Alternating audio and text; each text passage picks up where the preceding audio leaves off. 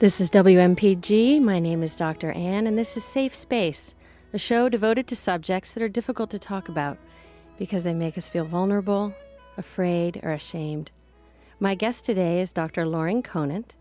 He is an assistant clinical professor of medicine at Harvard Medical School at the Cambridge Health Alliance. He was the medical director of Hospice of Cambridge for 11 years, trained as an internist with an interest in geriatrics, and served on the faculty of a course at Harvard Medical School called Living with Life-Threatening Illness. Welcome, Loring. Thank you, Anne. So glad you're here. I want to start out by asking you, what is it about the subject of death and dying that makes it so hard to talk about? You know, it's so ironic. 24 hours ago to this moment, I was sitting on our porch in Maine on the shore of the Kennebec and visited by my wife's sister. So my sister-in-law and my wife and I were talking about the fact that their father, whom I never met because he died a year before I married Louise, developed a rather aggressive cancer and never talked about it with his children or his wife. And here we are. He died in 1963. And here we are 40 plus years later, still feeling as though his daughters have been left out of something. And we made a specific comment about his wife that she felt really left out and alone. So you're really speaking to the cost of how difficult it is to speak to, how much there's a legacy that comes from that for the survivors, the loved ones.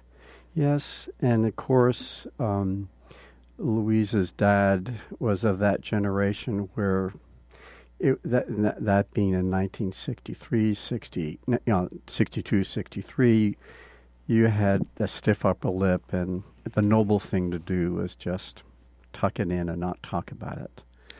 But the casualty of that is very great. So you're speaking to one reason that makes it hard to talk about is a value on stoicism and sort of bearing it nobly alone and quietly. And, you know, one must always respect the individual. We all have our sort of inventory of what makes us be who we are as an individual.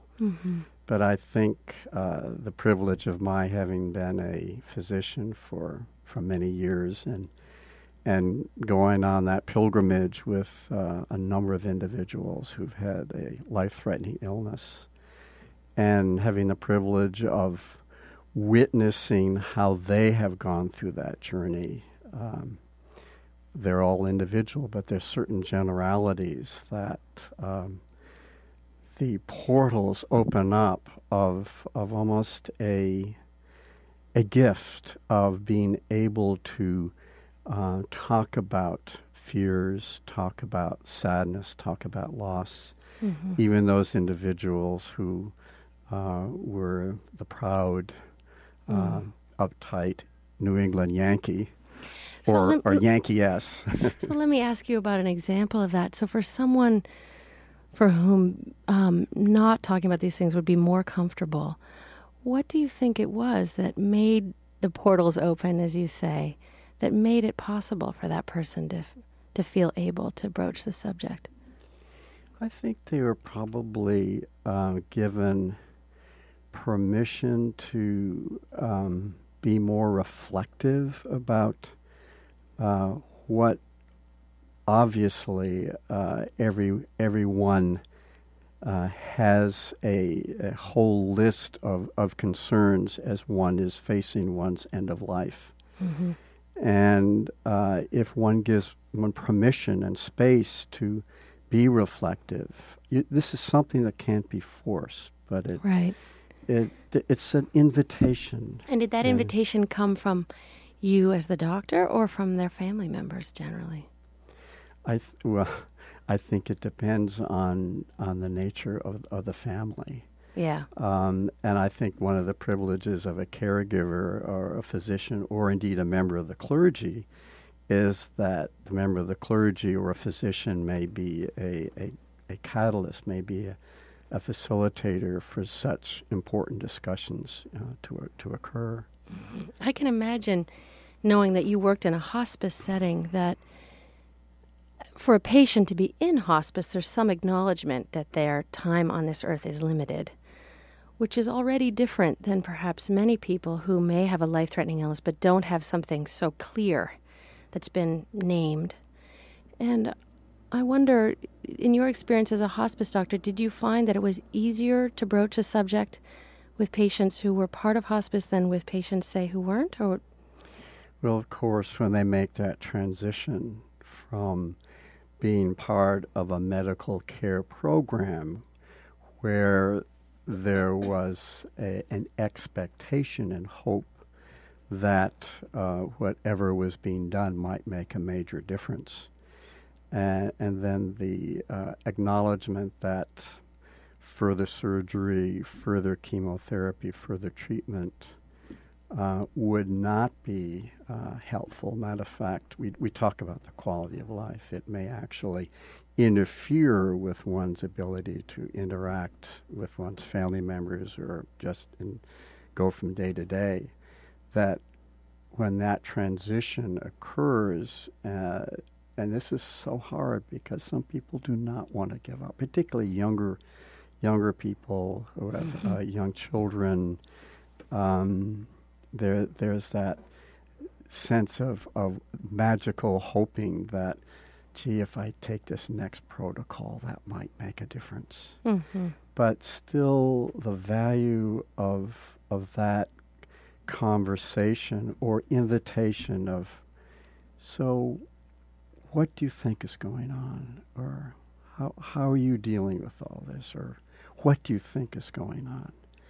I think that is such an important question, and not only for the patient but for family members, so you can get an idea of what their expectations are, what their maybe misunderstandings are of what is happening to this particular patient. It's striking because it's such a simple question.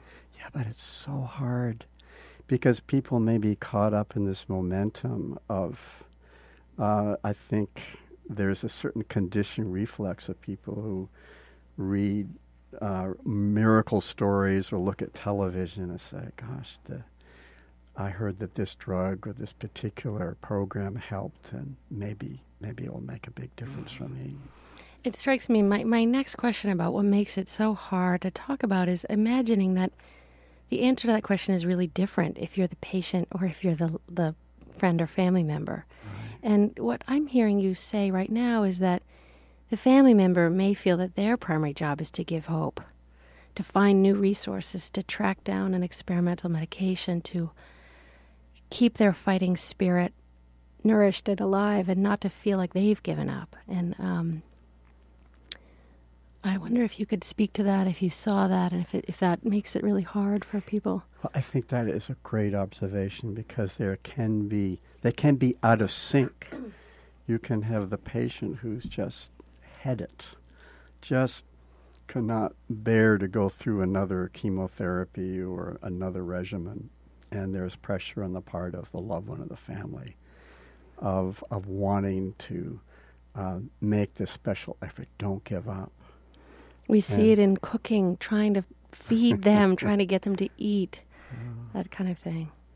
Yeah. But again, there has to be so much patience and respect through this whole process of listening and trying to get a sense of what are you most concerned about, or what are you afraid of.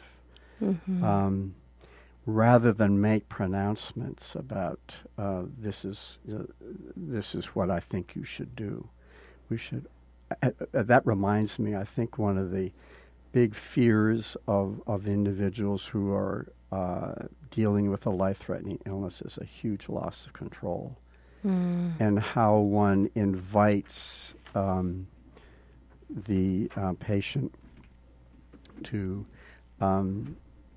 recognize that even though indeed there is this difficulty of a life-threatening illness, that there can be elements of control, and indeed the patient and the patient's family or significant others can be partners in crafting a program which honors what the wishes are of this collective body and not just have it imposed on them. So just to make that really specific, and I'm going to just say this is WMPG. My name is Dr. Ann, and this is Safe Space, and I'm talking to Dr. Loring Conan about the subject of death and dying.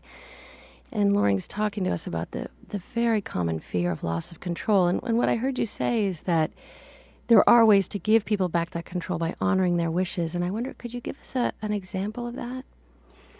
Well, I think I alluded to it already, that particularly an older person may be just tired and does not want to follow the hopes and expectations of maybe the children and say, "Gee, Dad, why don't you just go through this?" And I don't want to go through that surgery or that chemotherapy again.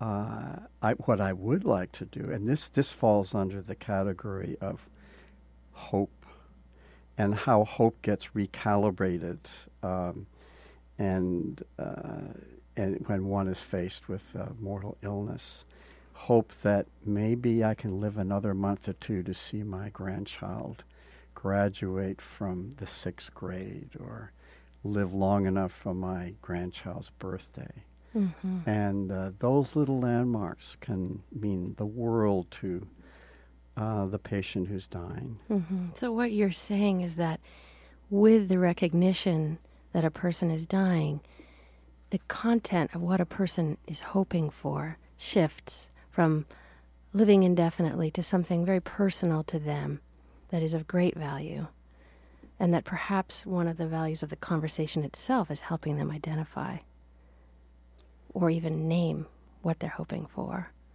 Yeah, and that reminds me that the very first sort of vignette that I talked about when we started talking about my father-in-law not having, just being totally isolated and not engaged in any conversation with anybody about what was happening with the trajectory of his illness.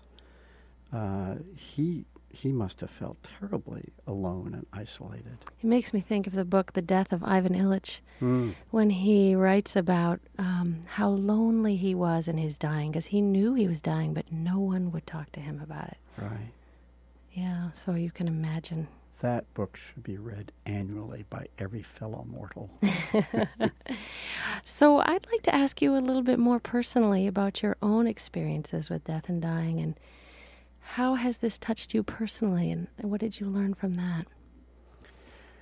Well, most personally, I have to think about losing my parents, and the contrast between when my dad died. He died in 1974.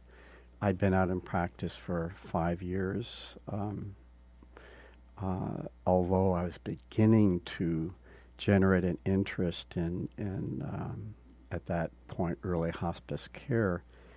I lacked knowledge and understanding and maturity to know how to best to handle my emotions as well as dealing with Dad. And Dad died of stomach cancer in the hospital. The last person to see him was our very dear friend, his minister. And he died alone, but fortunately he died rather suddenly of an embolus. So it wasn't as though he was suffering for a long period of time, isolated and alone, which I think is a fear of a lot of people, of being alone.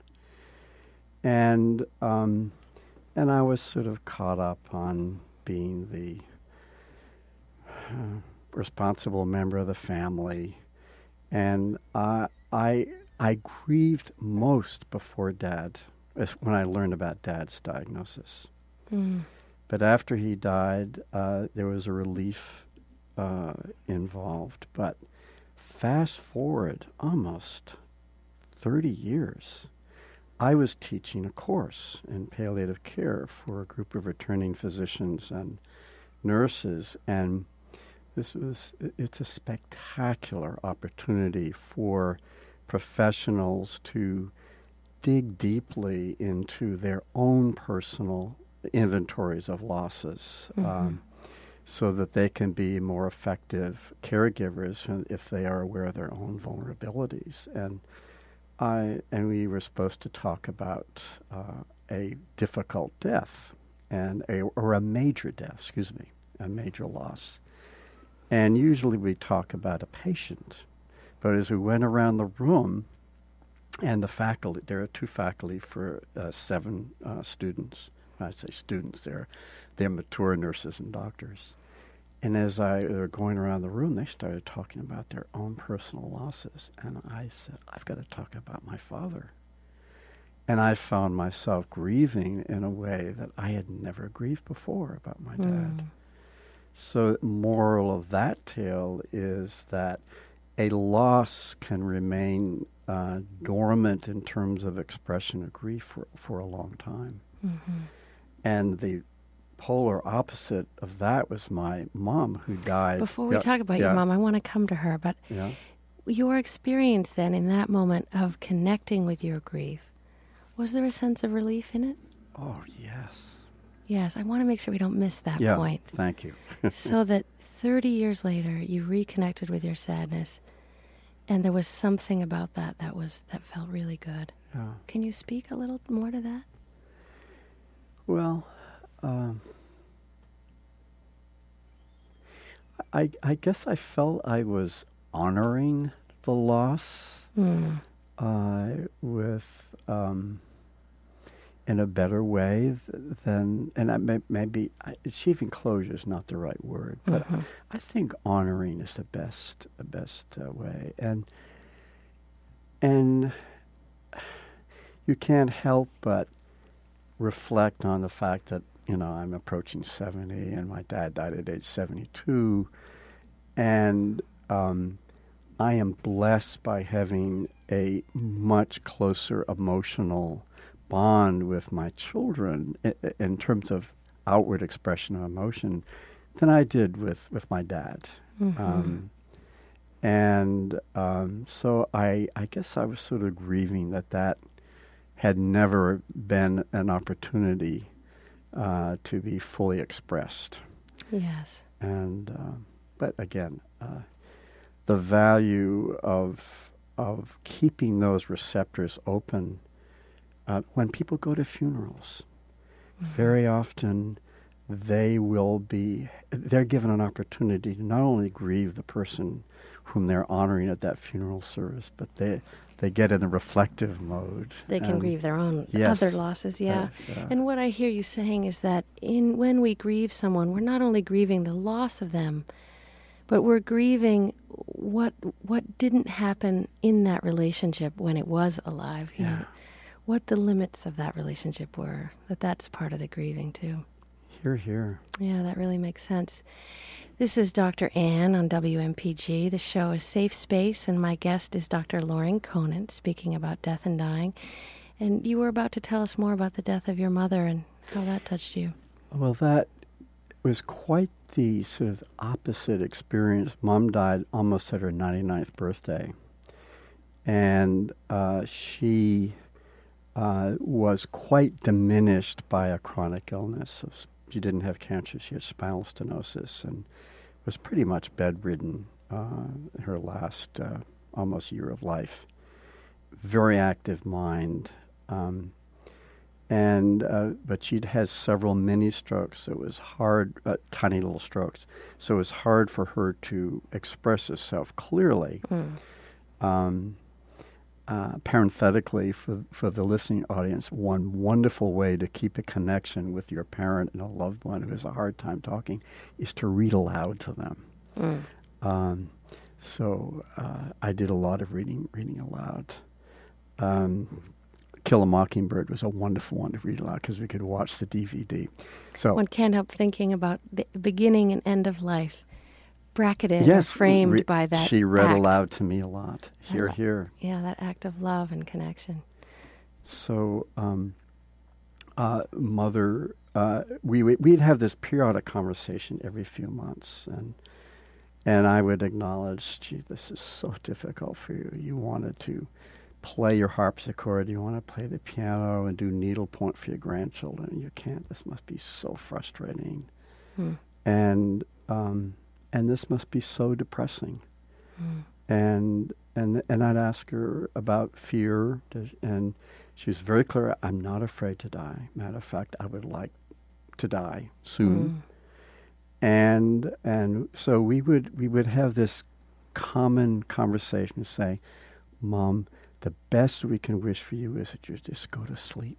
Yeah. But promise me that night before you go to sleep, you give us a telephone call so we can say goodbye, say how much we love you, and then you can just go to sleep. And I think that was very reassuring for her to hear over many times.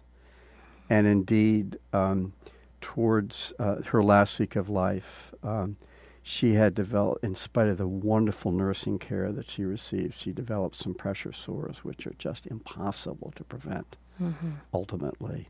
And she developed an infection, a lot of pain, and they were excellent about giving her morphine to keep her as comfortable as possible. And the privilege of just being at her side and just sort of quietly going through a life review, I was just sort of imaging, okay, I was in the first grade and then the second grade, and progressing through sort of a life review.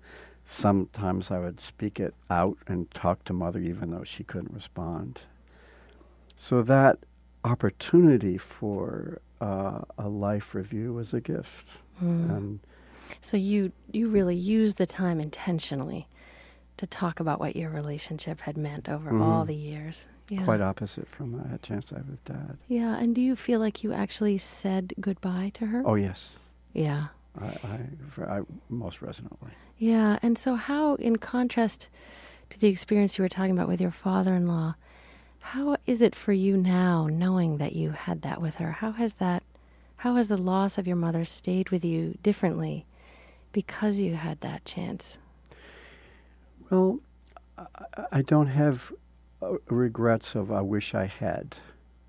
Yeah. The if-onlys. And I think of, in terms of achieving closure, that felt so clear. And a grandchild came in and played piano music CD on the piano that belonged to my mother that she gave to my grandson, to her grandson, which was my nephew. So things coming full circle somehow. Yes, exactly. Yeah. Exactly. We have just a few more minutes left, and I thought I might end by asking you if you might have some words for people who do have a member of their family that they love who is facing a life-threatening illness. If you might have some ideas for them about how they might approach the subject, or at least open up the possibility for the subject to get named. Yeah, I mean, I have a very practical suggestion in terms of giving a glossy of terminology about how you might broach the subject. There's a wonderful website on the available if people have access to a computer that will invite people to. It's sort of frequently asked, frequent questions that come up. But the basic principle is, I think, make sure you don't force your agenda on the person who is experiencing a loss, whether it's a family member or the patient. I think by posing questions in a reflective, respectful way, just to get an idea where they are and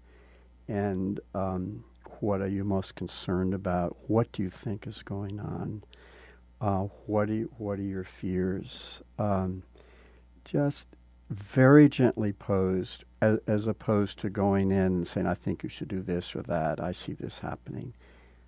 Ask, always be respectful and find out where that person is in relationship to what's going on. And just say, for example, the family member senses that the person can't go there or they don't respond to any of those openings. But the daughter, say, does have something that they really wish to communicate. Mm-hmm. Do you think it's okay to just say, well, I want you to know this? Or Yeah. what would you say to that person? I absolutely said, if a mom, gosh, I'm really afraid that I'm going to lose you soon. And that I just want you to know, or whatever. Mm-hmm. So that there's room for their fears as well. Yes, because I think if you turn it around a little bit, that helps. That sounds really helpful. So what I want to do in closing is to ask you what the address of that website is. Very quickly, there was a quote that I came across as I was thinking about this. Yes. For all sad words of tongue or pen, the saddest are these, it might have been. That was by John Greenleaf Whittier. The website is by this wonderful physician who's now at Dartmouth. He came from Missoula, Montana. His name is Ira Byock. And the website is www.dyingwell.org. Great. And the key things, he has 4 points. Please forgive me.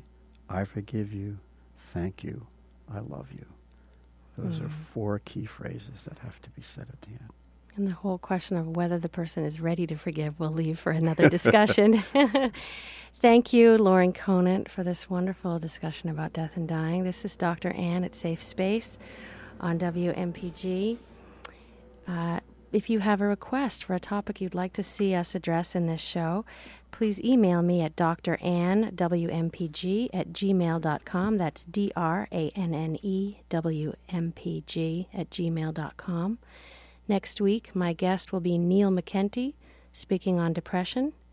And coming up next, we have Caribbean Flavor with Danny.